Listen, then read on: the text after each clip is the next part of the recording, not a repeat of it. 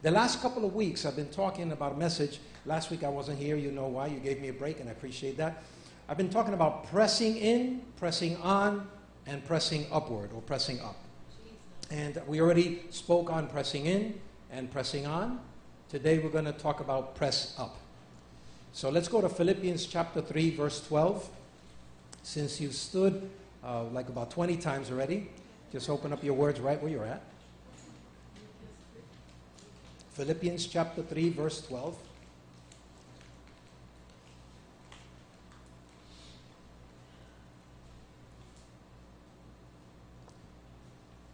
And the word reads as follows: Not that I have already attained or am already perfected, but I press on, Paul said.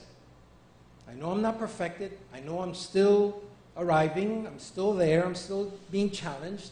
You know, I haven't perfected this yet, but I strive. I press on, that I may lay hold of that for which Jesus Christ has also laid hold of me. Brethren, I do not count myself to have apprehended. But one thing I do, forget those things which are behind, and reaching forward to those things which are ahead. I press toward the goal for the prize of the upward call in Christ Jesus. Father, thank you for your word. Thank you, Lord God, that you reveal your principles to us, principles of success here in life, principles, Lord God, where we could move ahead and grow in you and be that blessing that you're calling us to be. Thank you for the examples we see in Scripture of these men and women that struggled and they pushed ahead and they pressed and they overcame. And you even show other cases where there were those that refused to press and they fell behind, and ultimately they unfortunately did not enter into their inheritance. So I pray for your people today. Give us the power of the press. Remove from us any hindrance, anything, Lord God, that would keep us from moving forward and moving ahead and moving upward. We'll be careful to give you the glory, the honor, and the praise. In the name of the Lord Jesus Christ we pray. Amen and amen. Praise God. I shared 2 weeks ago and also 3 weeks ago, because this is the third message I'm giving in this series, that the word press means to urge with importunity. This is something very important. This is something vital. Have you ever had somebody say, listen, you need to come here now, right? And say, oh, I'm busy. No, now. It's because it's urgent. So pressing, when Paul was sharing that word press, he was talking about driving forth with continued pressure, not letting go, to enforce with earnestness, to seek. And when we seek, it's not just a casual, hey, how are you? We met, at the train in 34th Street. I haven't seen you in 20 years. No, when you seek somebody out, you'll get on Facebook, you'll Google the person, you'll do whatever it takes. Go to the old community. Do you know where this guy's at or this gal is at? Have you ever sought somebody out? Have you ever sought something out? The word seek in Scripture is something that you continuously do over and over and over until you attain it. So that word press means to seek with pressure to bring about a change or a desired or needed result. You don't give up until you see the result. I was listening to a man's testimony. He's a multimillionaire, and he was sharing about his wife. When he first met his wife, he says, wow, I really appreciate this woman, and I want her to be my wife. So he went up to her, started dialoguing with her. She wanted nothing to do with him. She said, he's too small, he's not my type, and I'm just not interested. So he said, she's going to be my wife. So what he started doing is he started sending her emails, never intrusive, but always very nice, And he stopped short of almost being a stalker, so to speak. And he was very careful and conscious about that. So first month, she's not interested. Second, third, fourth, fifth, sixth month, not interested. So he's saying, man, it's not easy. He spoke to his mom. He said, Mom, this is my future wife. He said, well, is she into you? Is she interested in you? He said, no. Just take kind of two people to make a relationship. And if she's not interested, no, there's something. There's something I'm not seeing. 7 months, 8 months, 9 months. Her friends would come to her and say, listen, this guy came to us and he wanted to know, who are you, what are your likes? She says, I'm just not into this guy. He's nice, but I'm not into him.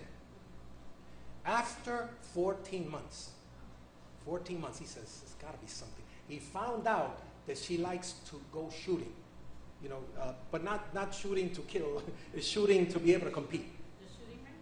It's not just a shooting range, but actually to compete. And she was a marks person. So he says, there you go. So he went to school. He bought a gun, learned to, and then he comes up to her. He says, listen, by the way, how you doing? I have 2 tickets for the National Gun Show, and over there they're going to be competing and everything. Would you like to go with me? Actually, no, he didn't tell her. He sent her a text. And in about a minute or 2, she responded. He finally found some commonality. But after 14 months. And so they went to the shooting show and everything like that. They got married a year later.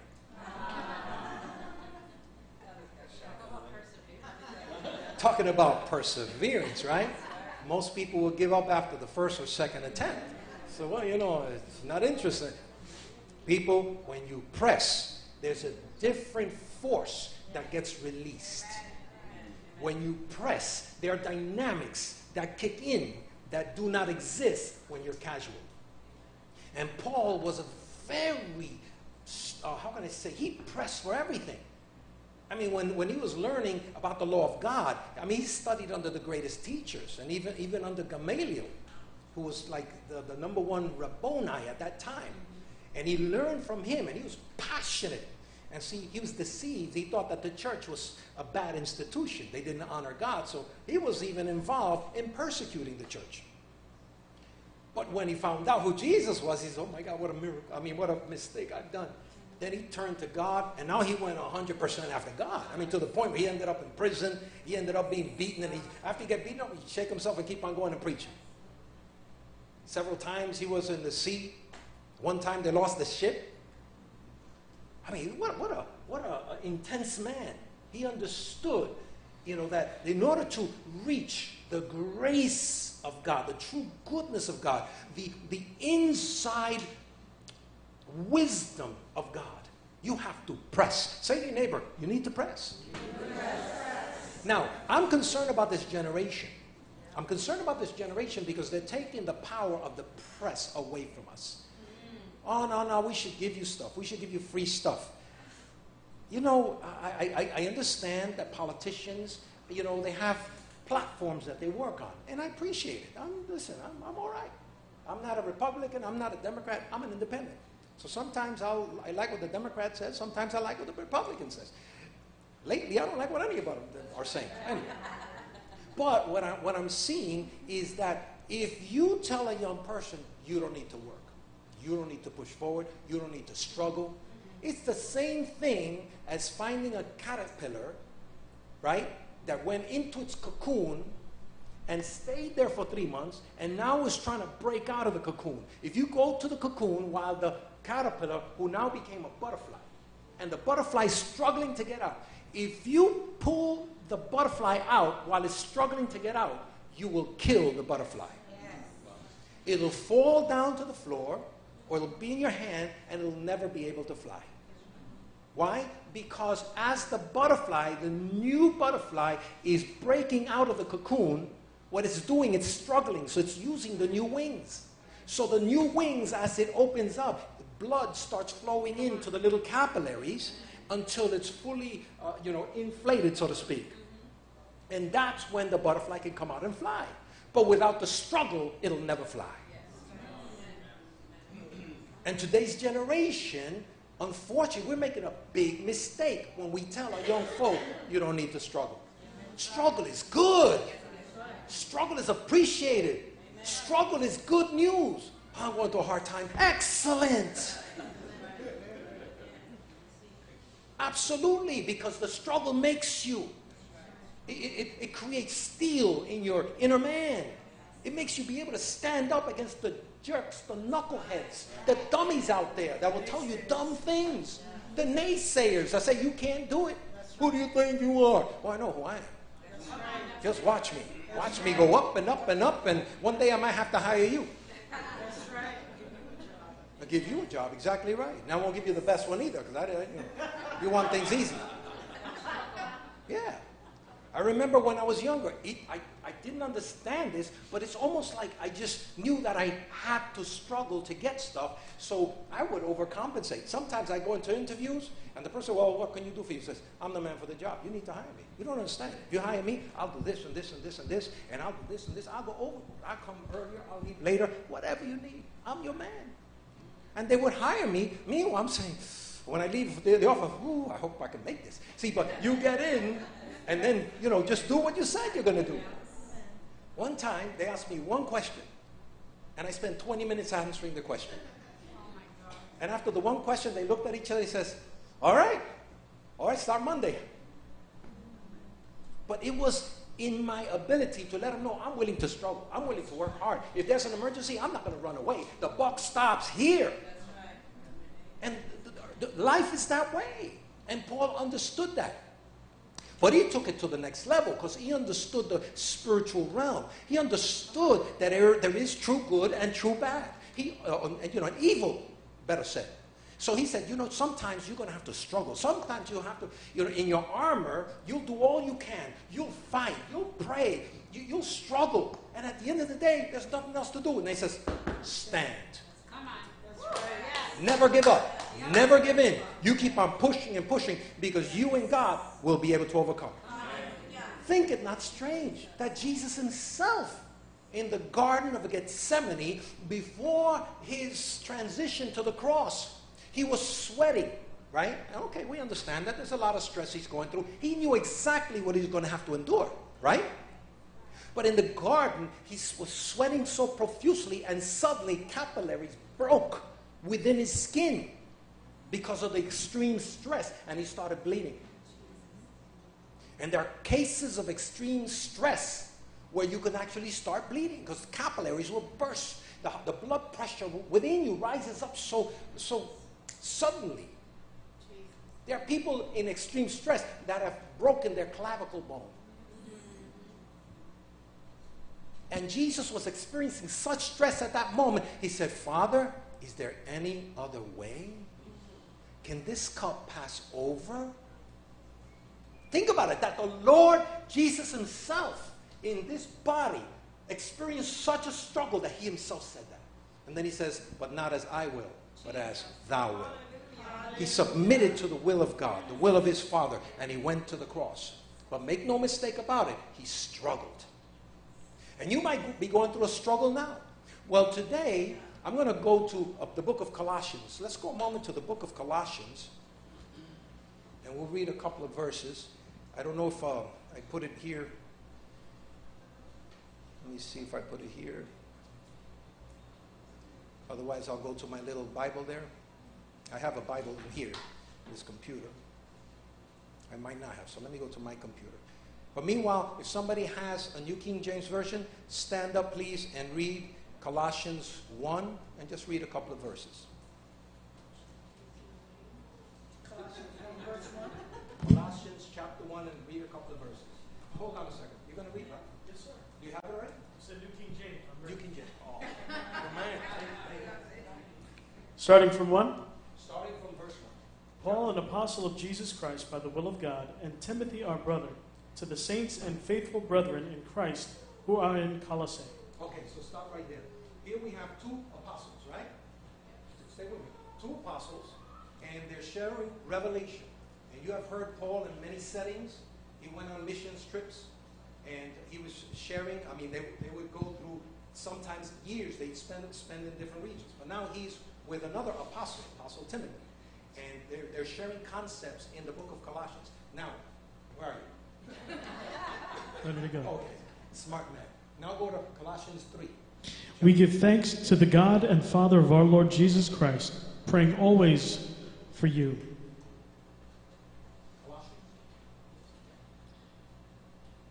Since we heard of your faith in Christ Jesus.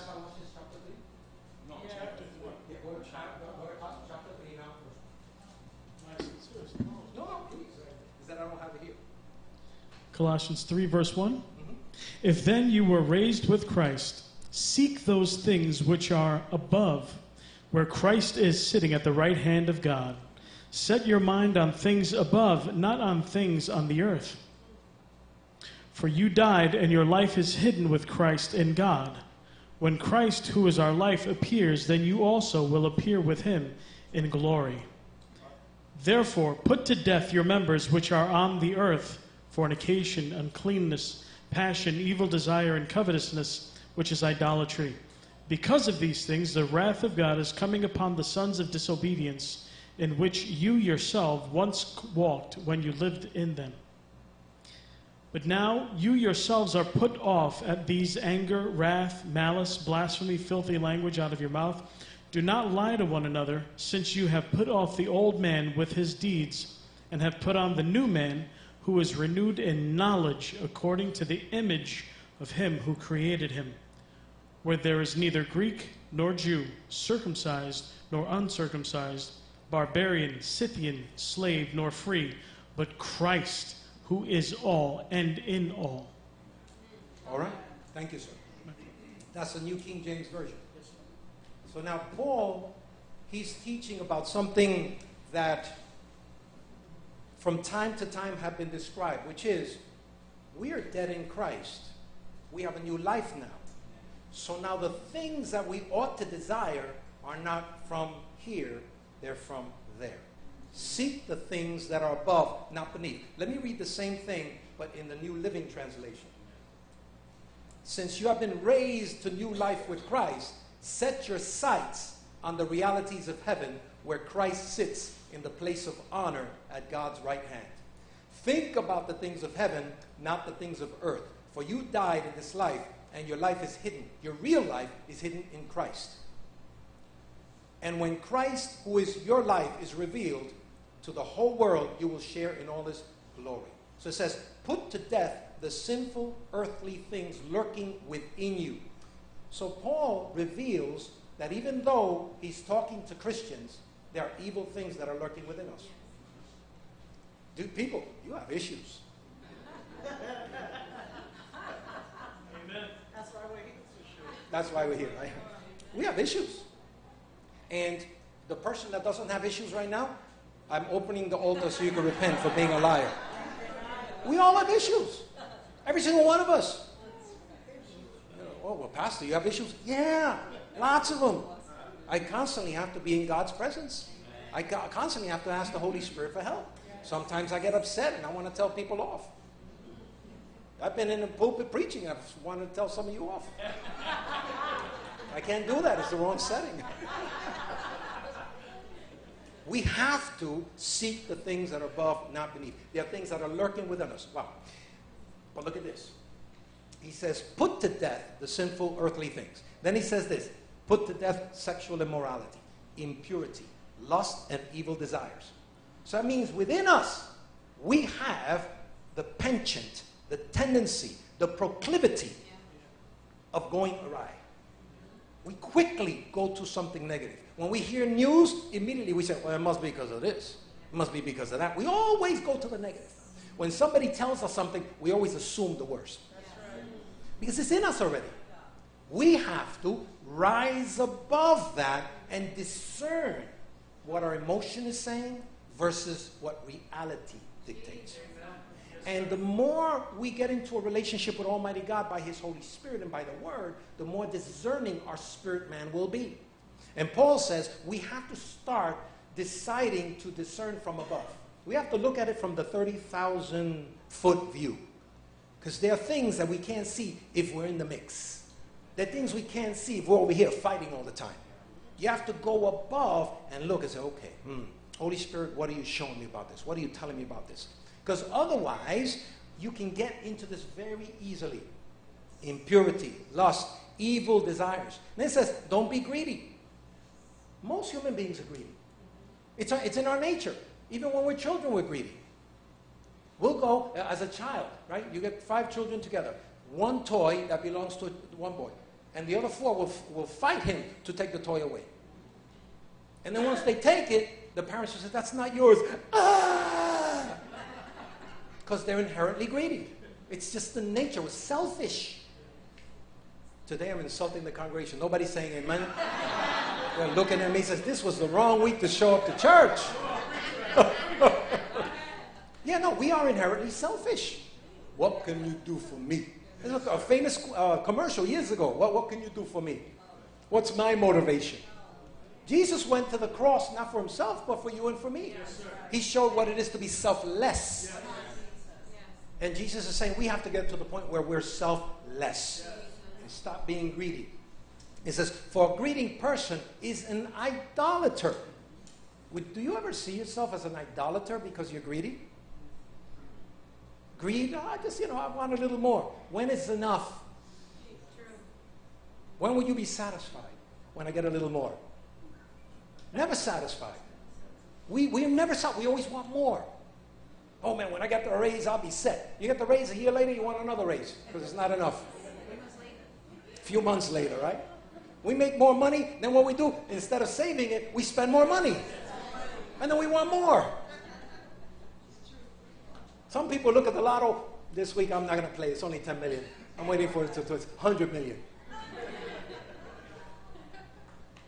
Only those that do that understood what I'm talking about.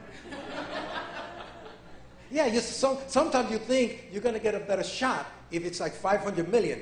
So you're going to put like $100 on it. But meanwhile, while it was 10 million, you won't play because that's not enough. That doesn't motivate you. But the 500 million, wow, if I have 500 million, I could do a lot of good stuff with that. And it's all based on greed. Because they're lying to you. You're not going to win the lotto. You've been playing the lotto, I'm just saying generally, not you. But people have been playing the lotto like for 50 years. And what did they win? A free ticket like 2 times. If you would have saved all that money, you would already had like $100,000 in the bank. But see, they tap onto your greed. What do they show you? They show you in the Caribbean, traveling, right? They never show you this, you're going to keep on paying us for the rest of your life. They're not going to show you that. That's actually it's a type of tax. And you don't realize it's a tax. And you keep on feeding into that monster. And even when you win it, they'll take 50% off the top, right back to them. And they tap into your greed, and you don't even know it. People, you need to look above. We'll give $20 a week to lotto, right, or to other things, but we can't afford to tithe because we don't make enough. Well, I better calm down. I hear groans. I should have preached on Friday and let my man here preach today.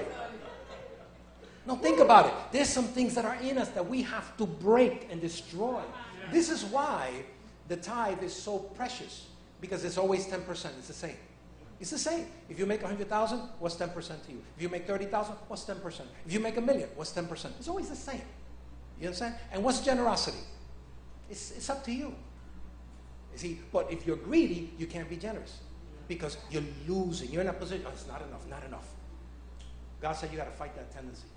You got to fight that. If I'm going to work with you and through you, you have to fight it. Otherwise, I can't work through you because you're always going to resist. See, the flesh fights against the spirit, and the spirit fights against the flesh. Then it says here, so because of these sins, the anger of God is coming. I'm going to say it again. Because of these sins, the anger of God is coming. You used to do these things when your life was still part of the world. But now is the time. Say with me, now's the time. Okay, you asked for it. Now is the time to get rid of anger. Yeah, but God gave us anger. Yeah, but the anger he's talking about here is the uncontrolled anger.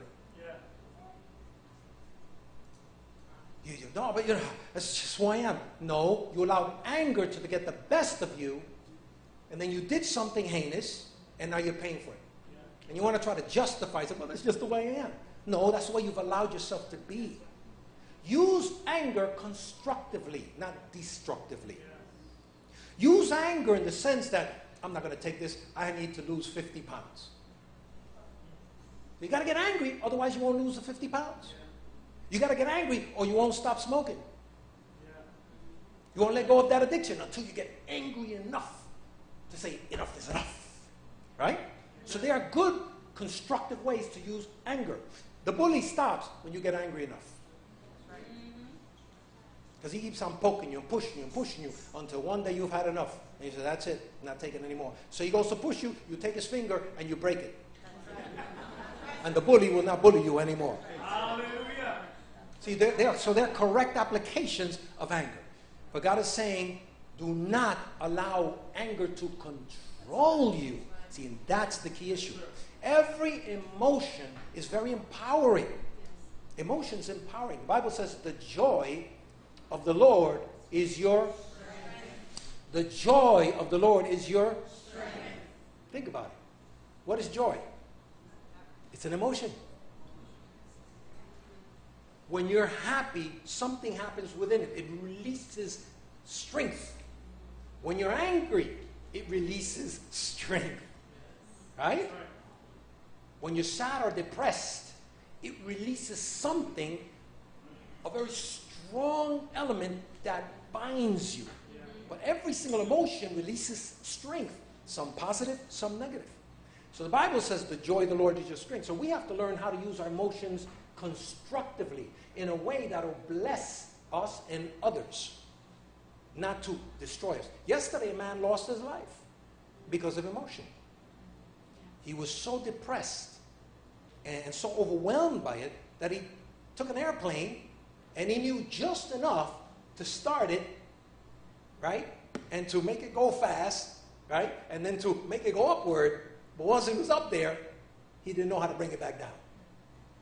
And while he's there, he's talking to the FAA. And he's saying, listen, I'm sorry. I'm a mess. I have issues. I'm a broken man. I know my family's not going to appreciate what I'm doing here. But unfortunately, he couldn't land the plane, and he ended up dying. Emotion. If you're not careful, emotion will tell you what to do all of your life. And the Bible says we are called to live by faith, not by sight. Because if I'm moved by what I see, I will respond to what I see. But if you have an internal understanding, an internal vision, when I'm going through the difficult time, I say, it's all right, but let me put my emotion to the side because my emotion is not my friend right now. My emotion is going to take me to a dark place. It's going to take me to a dangerous place. I need to overwhelm this emotion by knowledge and wisdom and understanding and discernment. Right? Praise God. Well, some of you practice that all the time. You don't like your boss, but yet when your boss comes and plays the fool, you have to stand there and smile. Okay. All right, we'll get it done. Meanwhile, what you want to do is say, listen, you don't know what you're talking about. You don't know what you're doing. You shouldn't even be working here. You want to say it, but you won't. You know why? Because that emotion will take you to unemployment line. So we already are practicing this. We're already exercising this, but we need to take it now in every area of our life. Because the enemy comes from time to time to attack us. He comes time to time to tempt us. Make no mistake about it, the enemy comes to tempt each and every one of us. And he does so in seasons. He doesn't do it continuously, but in seasons he'll come. And usually he comes when you're most susceptible. Vulnerable. Oh, I like that. Vulnerable, tired, hungry, sleepy. Oh, yeah. All these times could be an open door for the enemy to come and get you to do something you would not have done otherwise. Didn't he go to Jesus? See, Jesus' life is a model for us. First thing he did before he went out to do ministry, he went to where? The desert to what? To be tempted of the devil. He had to, because he had to do everything as a human. He had to experience everything that a human experienced in order to be the perfect sacrifice. Right? So while he's there, what does the devil come throw at him? Come on, you theologians. What's the first? Right, exactly. Are you hungry? If you're hungry, you have the power to do this. So he was trying to manipulate him, and Jesus did what? He stood the test. He threw the word right back at him. Right? And 3 times he was tested. 3 times. And then the Bible says he left him for a season. See, so there are times where you see that, things are quiet. Other times, all hell is breaking loose, right?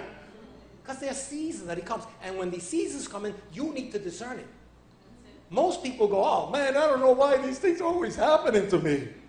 Excuse me, discern what's going on. Look upward. Preach, Pastor. Hallelujah. Hallelujah. Because if you don't look upward, then you only have left what you're seeing around you. Most of the time, the stuff that's around you, that's happening, is not the real issue. It's not the real, what's the word? The real beginnings or the real genesis of it. It's usually a smokescreen. That's good. I like that. And if we don't discern it, we'll fall right into it. And Paul was saying you have to let these things go. Some things you have to let them go. Some things you have to put to death. They're not allowable in a Christian's life because they will destroy you. And they never just destroy you. They always destroy people around you or affect and hurt people around you. He says, so stop letting anger get the best of you. Stop letting rage get the best of you. Get rid of it. Get rid of malicious behavior. Get rid of slander. See, malicious behavior, what does that mean to you? Malicious behavior. Conniving. Conniving? Gossip, okay. Malicious behavior. Malicious behavior could be a bunch of things. And it's also a legal term. That's an intent. But there is an intent, and that's the key. Malicious behavior. Most of us, and I'm saying generally, not in this church. It's the church across the street that does that mostly. In this church, we don't do that. Most of us spend more time planning how we're going to get back at people than actually planning our future.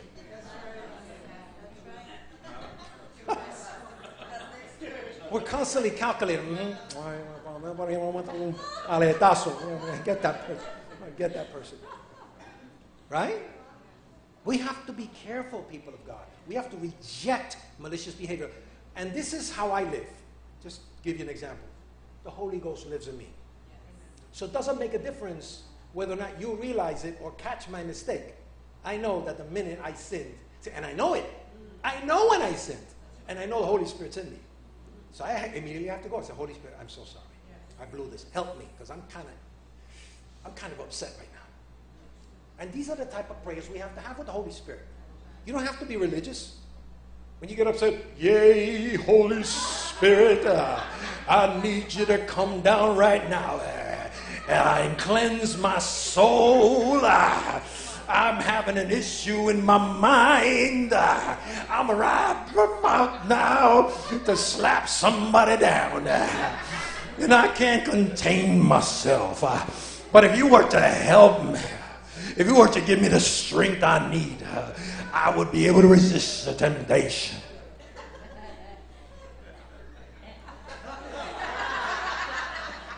I don't think even God himself would listen to that. That would be hypocrisy. That would be hypocrisy. Because my wife said, hon, we need milk. Yay, Gwendolyn. I'm too tired. I'm not going to go to the store right now. You should have asked me 2 hours ago. I just passed by the store. What's the matter with you? Asking me at 11 o'clock at night. Shouldn't it? You told me 3 hours ago. My wife would get on the phone, 911. My husband's done broke his emotions or something like that, right? He's gone crazy. Right? I mean, come on. If I talk to you that way, wouldn't you think I have an issue? Many times we pray to God that way. Now, listen, I want to qualify. I understand that there's culture and there's ways that people pray. I understand that. And in church we pray a certain way. We become, it's almost like a culture. But I'm saying this. Because when you pray to God, you don't have to get fancy. That's what I'm actually saying. I'm not telling you to stop praying the way you pray. Because I come from a Hispanic background. And we don't pray that way. See, I'm a New Yorican. So I was raised in New York, and I have a hybrid culture, even of church in me. I have friends of mine that are from Caribbean church, or majority Caribbean church, majority Spanish. I have Korean churches that I fellowship with, especially during my days in Promise Keepers. So I know the cultures that are within the church, but I understand their culture. But don't pray culture to God. Just be yourself. And if you have to pray it in Spanish, he understands your Spanish. He understands your English. He understands your Portuguese. Whatever it is, he understands. But pray from your heart. And ask Holy Spirit to help you. Holy Spirit, I need your help right now. Sometimes you can't even talk. Sometimes you got to go, oh, if you don't help me now. Oh. I've been there. But that's all I've been able to pray. It's come out as, oh. Yeah, Holy Spirit knows exactly what I'm asking. Glory to God. We've got to seek upward, people of God. People of God, if we don't do that, what happens is we will get eaten up by the system. And Paul was challenging us. He says, these very things that we take for granted, that's the way I am. No, don't take it for granted anymore. There are things lurking within you that if you don't watch it, you can be your own worst enemy. This message will go down in history as the least amens ever. Praise God. Can I have one amen? Amen. Thank you. That was good. That was good. Thank you. I appreciate that. Then it goes on to say, slander. What's slander? When you talk bad about somebody else? A slander is a lie, legally, right? If somebody basically sues somebody else for slander, it's a lie. But yet we do that all the time. We assume always the worst, or it's almost like humanity has this weird penchant, this tendency of wanting to see horrible things. We desire that. It's just, we don't even think about it. It's subconscious. Think about it. When you go to work in the morning, and suddenly the traffic is bad in a place where it shouldn't be bad, and then you're passing by on the other side. Notice I said the other side. The other side, not where you're at, it's free. It's free. I got to get to work, guys. Come on. Right? But on the other side, there's an accident. And you're stuck for another half hour, and you're going slowly, slowly. Finally, you get to the root issue. And the root issue, there was an accident over here, and the people stopping to see. What happened there? Oh, yeah, right. Whoa. We can't help ourselves. So we need to see tragedy. What are all the newspapers making money off of today? And the worse it is, it goes to first page. The church celebrated and gave 1,000 dinners and 1,000 backpacks and fed 500 people. Page 29. And not even a picture, it's in fine print. If, that's even if so much. See, so we have to break that and see clearly. I saw a movie years ago called The Matrix. And we are in a matrix. It's in a sense in a matrix. We're living in a place that's already set up for us. There's an agenda. And even the news, to a great extent, plays part in the matrix. They tell you how you need to think. They tell you when you need to feel sad and bad and angry and upset. And so we need to rise above and see what's really happening. Otherwise, we'll live a life that somebody else wants us to live. We'll never excel. We'll never do the will of God. We'll never accomplish anything because we're always, it's like, we're like that other movie, Emotech. The Mummy, old version Mummy. So, they're like, they're caught up with that curse and they're following one after another. Come on, guys. So we're not really doing anything that God called us to do. We're just following a system. You've got to get to a quiet place. You've got to seek God and say, God, who am I? What am I called to do? Jesus, yeah. And you're going to watch. God's going to start showing you things, and you're going to go, oh, my God, I did not know that. Yeah. Oh, my God, I didn't realize that. Wow, how much time I've wasted. But listen, I don't want you to feel bad. I want you to get excited. Yeah. You know why? If you realize who you really are in Christ, then like Paul said, you let go of the past and pursue the call of God in your life, and God will make up for you what you didn't do years past. And sometimes he'll accelerate for you his will and purpose in your life. And the things you didn't do in 10 years, you'll be able to make it up in 5 years, or 4 years, or 3 years, or 2 years. Come on, somebody, give him some praise. Hallelujah. So as Paul is sharing, we got to get rid of this. don't get into, you know, if I hear slander, I'm going to say, well, where'd you get that from? Where'd you hear it from? The Bible says in the book of Proverbs that the first person speaks and it seems right until the other person shares their part. So there's always three sides to the story. Because we're all biased by nature. But the third one, you got to get somebody from the outside to look in and say, well, maybe you're looking at it this way, maybe you're looking at it that way, and maybe it's not fact. Today, I am sure that most of the political intrigue that we are seeing in the news played out today, I'm sure most of it is not true. It's all stirred up. I mean, not all, but a portion of it, I'm saying. It's hyperbole. Some of it is hyperbole. But it's meant to, unfortunately, rile us up. So we have to learn how to discern. Be thinkers, people. Be critical thinkers. Then Paul said this. He said, get rid of dirty language. Oh, see, now I'm meddling. That means that you have to throw out probably the majority of the songs that you're listening to. Yeah, some of the songs we hear are terrible. Even some Christian songs are terrible. They're not cursing, but they say, oh, how horrible I am. Oh, how horrible I am. I'm a worm. I'm a mealy worm. I'm so horrible. How could God love me? Get out of here. I want to sing songs that are full of faith. Yeah, some songs I was singing them for years, and when I finally listened to what I'm singing, I said, oh my God, I'm not singing that anymore. Who thought this up? They must have been in a depression mode when they made it or created it. We have to be careful. Things up, even, and I shared this with you in the past, but for the sake of those that haven't heard it before, even my mom, she told me years ago, she said, the Nazarios are crazy. And it was based on the fact that, you know, my dad, he was a tough guy. And he was raised in a culture that if you have to fight it out in Puerto Rico, you get machetes. And you fight it out with machetes.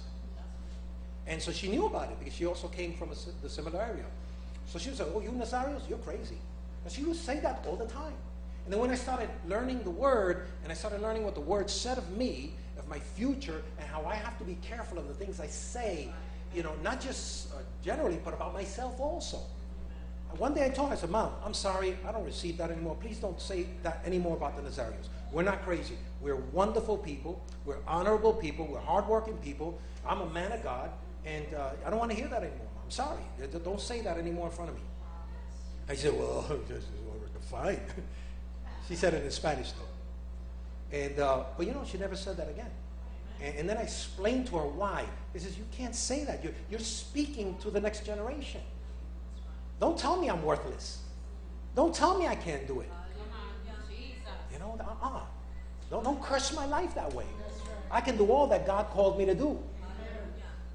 So we have to be careful in how we speak to each other. How we have to make sure we don't curse each other. We need to bless. The Bible says, bless each other. I don't like that person. Well, go up to him and bless him anyway. You can see that the blessing of God comes upon you. And you might heal something. You might break something in the spirit that needs to be broken. Praise God. But we have to. And all my friends curse. So? And so if they throw themselves off, my father would always say, if they throw themselves off the roof, you're going to throw yourself off the roof too? Come on, you don't follow people just because they say it. And then the next thing is, if you're going to go, like for example, right now, Mia, she's going to university. She can't go to, in the future, she has a patient, right? Mia, you got a patient. You can't go to the patient when you give him the diagnosis. Yo, you know what I'm saying? What I'm saying is that, you're not looking good. You know what I'm saying? You can't talk that way. You know what I'm saying? You have to be clear.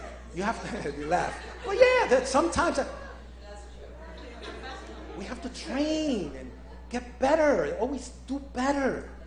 That's the way it was last year. But don't stay the same way. Keep on growing. Praise God. So you could be a better witness, a better ministry, better business, and in anything you do, better preacher, better teacher. Always strive to do better. She needs to go up there and say, well, here's the prognosis. We made some tests, and then be articulate about it and clear about it. And then they'll be able to understand you. You go to an interview, you talk that way, unless, of course, you're going to be part of a rap group.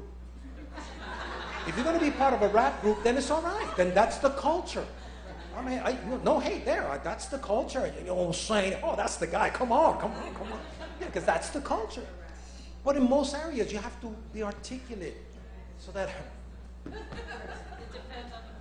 It depends on the profession, exactly. Right. But we have to stay away from cursing. Physical cursing, speaking words that are just downright negative. Right? And the other type of cursing, which is you desire bad to somebody else's life. See, what you sow is what you reap. So if you curse others, guess what's going to happen? You're going to open up a door for somebody to curse you. And it'll be an open door. There won't be any hindrance to it. If somebody tries to curse me, that will fall right to the ground. You know why? I'm not cursing others. I am blessing others. But if I'm going around cursing other people, and listen, I was raised by good cursers. These people knew how to curse on a dime. And they curse, in harmony.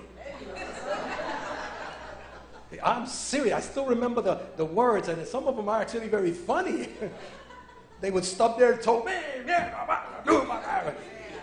and you learn it. I know you're laughing because you have families just like that. But we have to reject that. And we have to start speaking like Jesus spoke. And the more we learn about the scripture, the more we'll talk like Jesus. We'll empathize like Jesus. We'll respond like Jesus. We'll emote like Jesus. Hallelujah. Amen. And there's a whole bunch more. So I got to give you homework. You got to go home and read all of Colossians chapter 3, verse 1. Or rather, actually the whole chapter. Read it in at least 20 different versions. Just joking.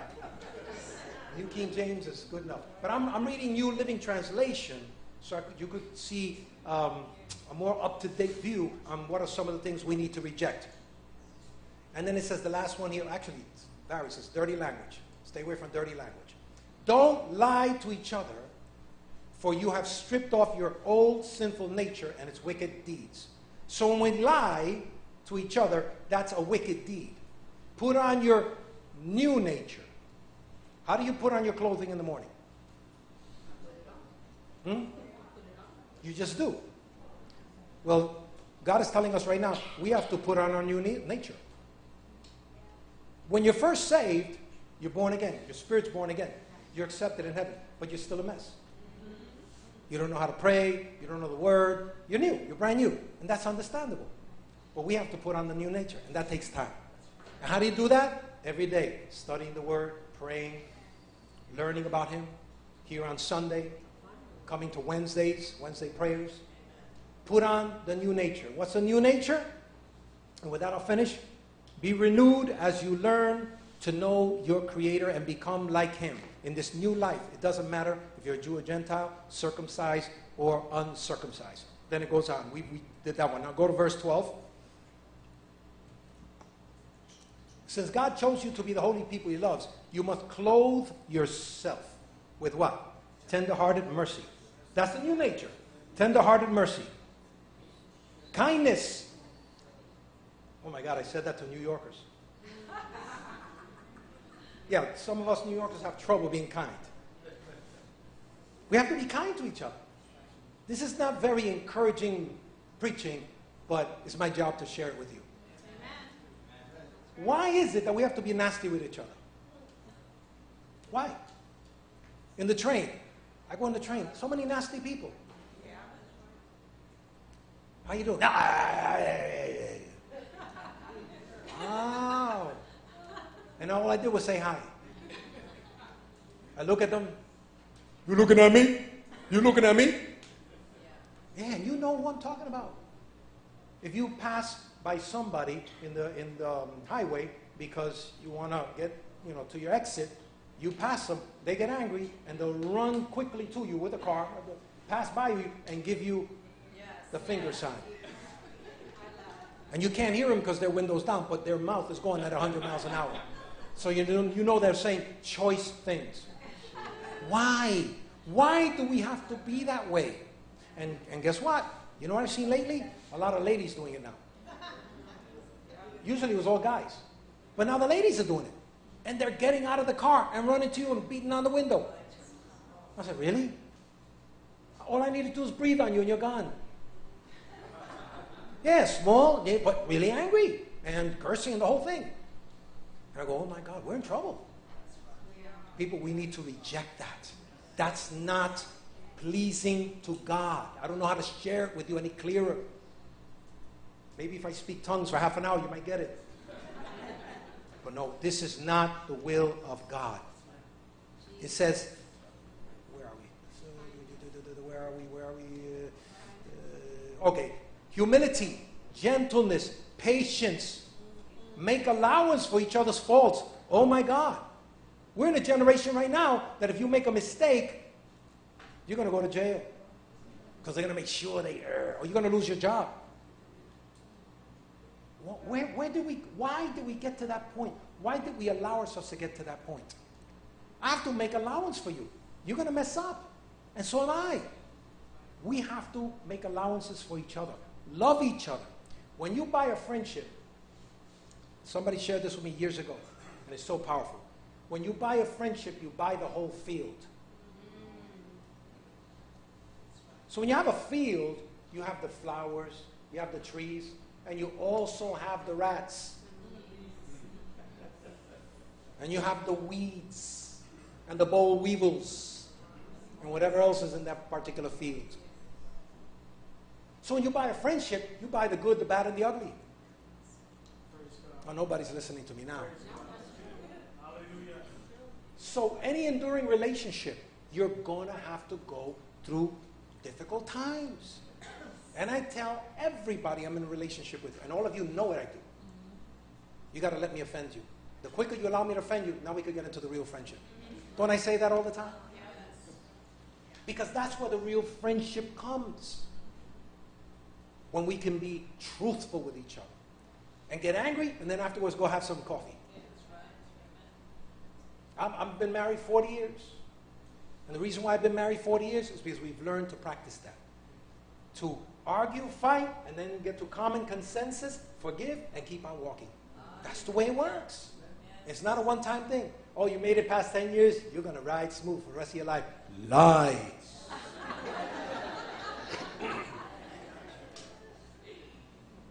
You're going to continue to have issues. Every friendship, every relationship, in church. Oh, I don't like going to church. Some people have issues. Well, guess what?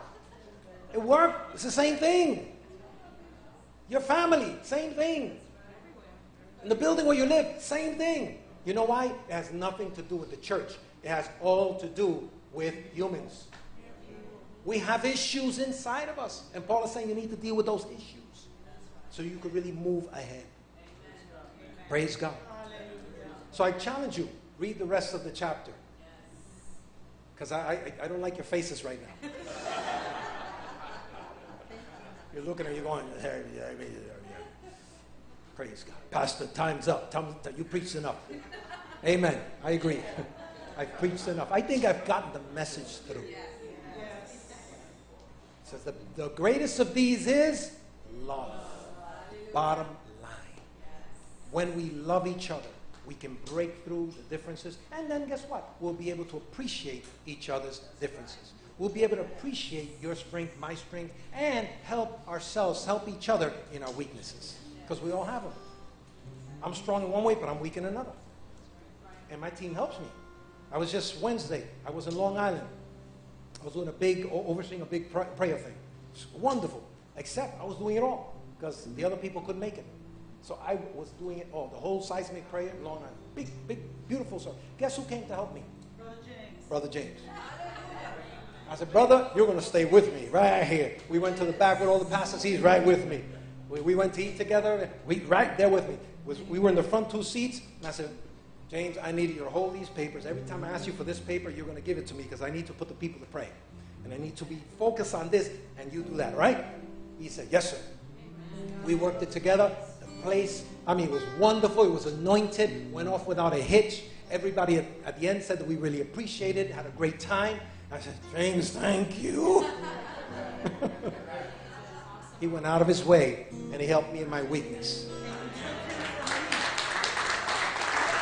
That's right. That's right. Normally he's here Wednesday, helping Minister Cynthia, and we pretty much kicked you to the curb to help me. No, listen, I appreciated it because if it wasn't that way, there was no chair there, no table there. I couldn't put the papers there. It was in church. There was nothing to put the stuff on. So he basically had to go. So I knew another one. James, I mean, he's on point. Appreciate it. And that's the way we have to be with each other. So thank you, sir. Thank you. Thank you. Hallelujah. Praise God. Bow your heads with me. Heavenly Father, we thank you for the instruction you give us, my God, in Scripture. And Lord, we thank you during times like this when we can look at our own lives and we can consider what are the things we're doing right and what are some of the challenges where we have to look more carefully at how we've been responding or reacting to things, my God. Help us, Lord God, to come higher, that we might press upward and start letting go of things that have been part of our nature, but that don't bring you glory, that have been part of our old nature, which have only tended to bring scenarios that would not be beneficial to future and destiny. So I pray for your people this moment that you would open up the eyes of their understanding in their own individual lives, that they might be able to see the things that they need to put to death, the things that they need to reject, the things that they need to put on. Help us, Lord God, to wear the new nature by your grace, because it can only be by your grace. We thank you that you're always with us. Thank you, Holy Spirit, that you live in us and that you help us each and every day. So, Father, I submit your people in your hands, giving you the thanks, the grace, the glory, the honor. I thank you. I praise you because you're with us. I thank you because we're overcomers only by your grace. Thank you that you called us to do great things in life. Thank you that you give us a legacy, that you give us, my Father, a future and a destiny and an inheritance. We praise you for it in the name of the Lord Jesus Christ. Amen and amen.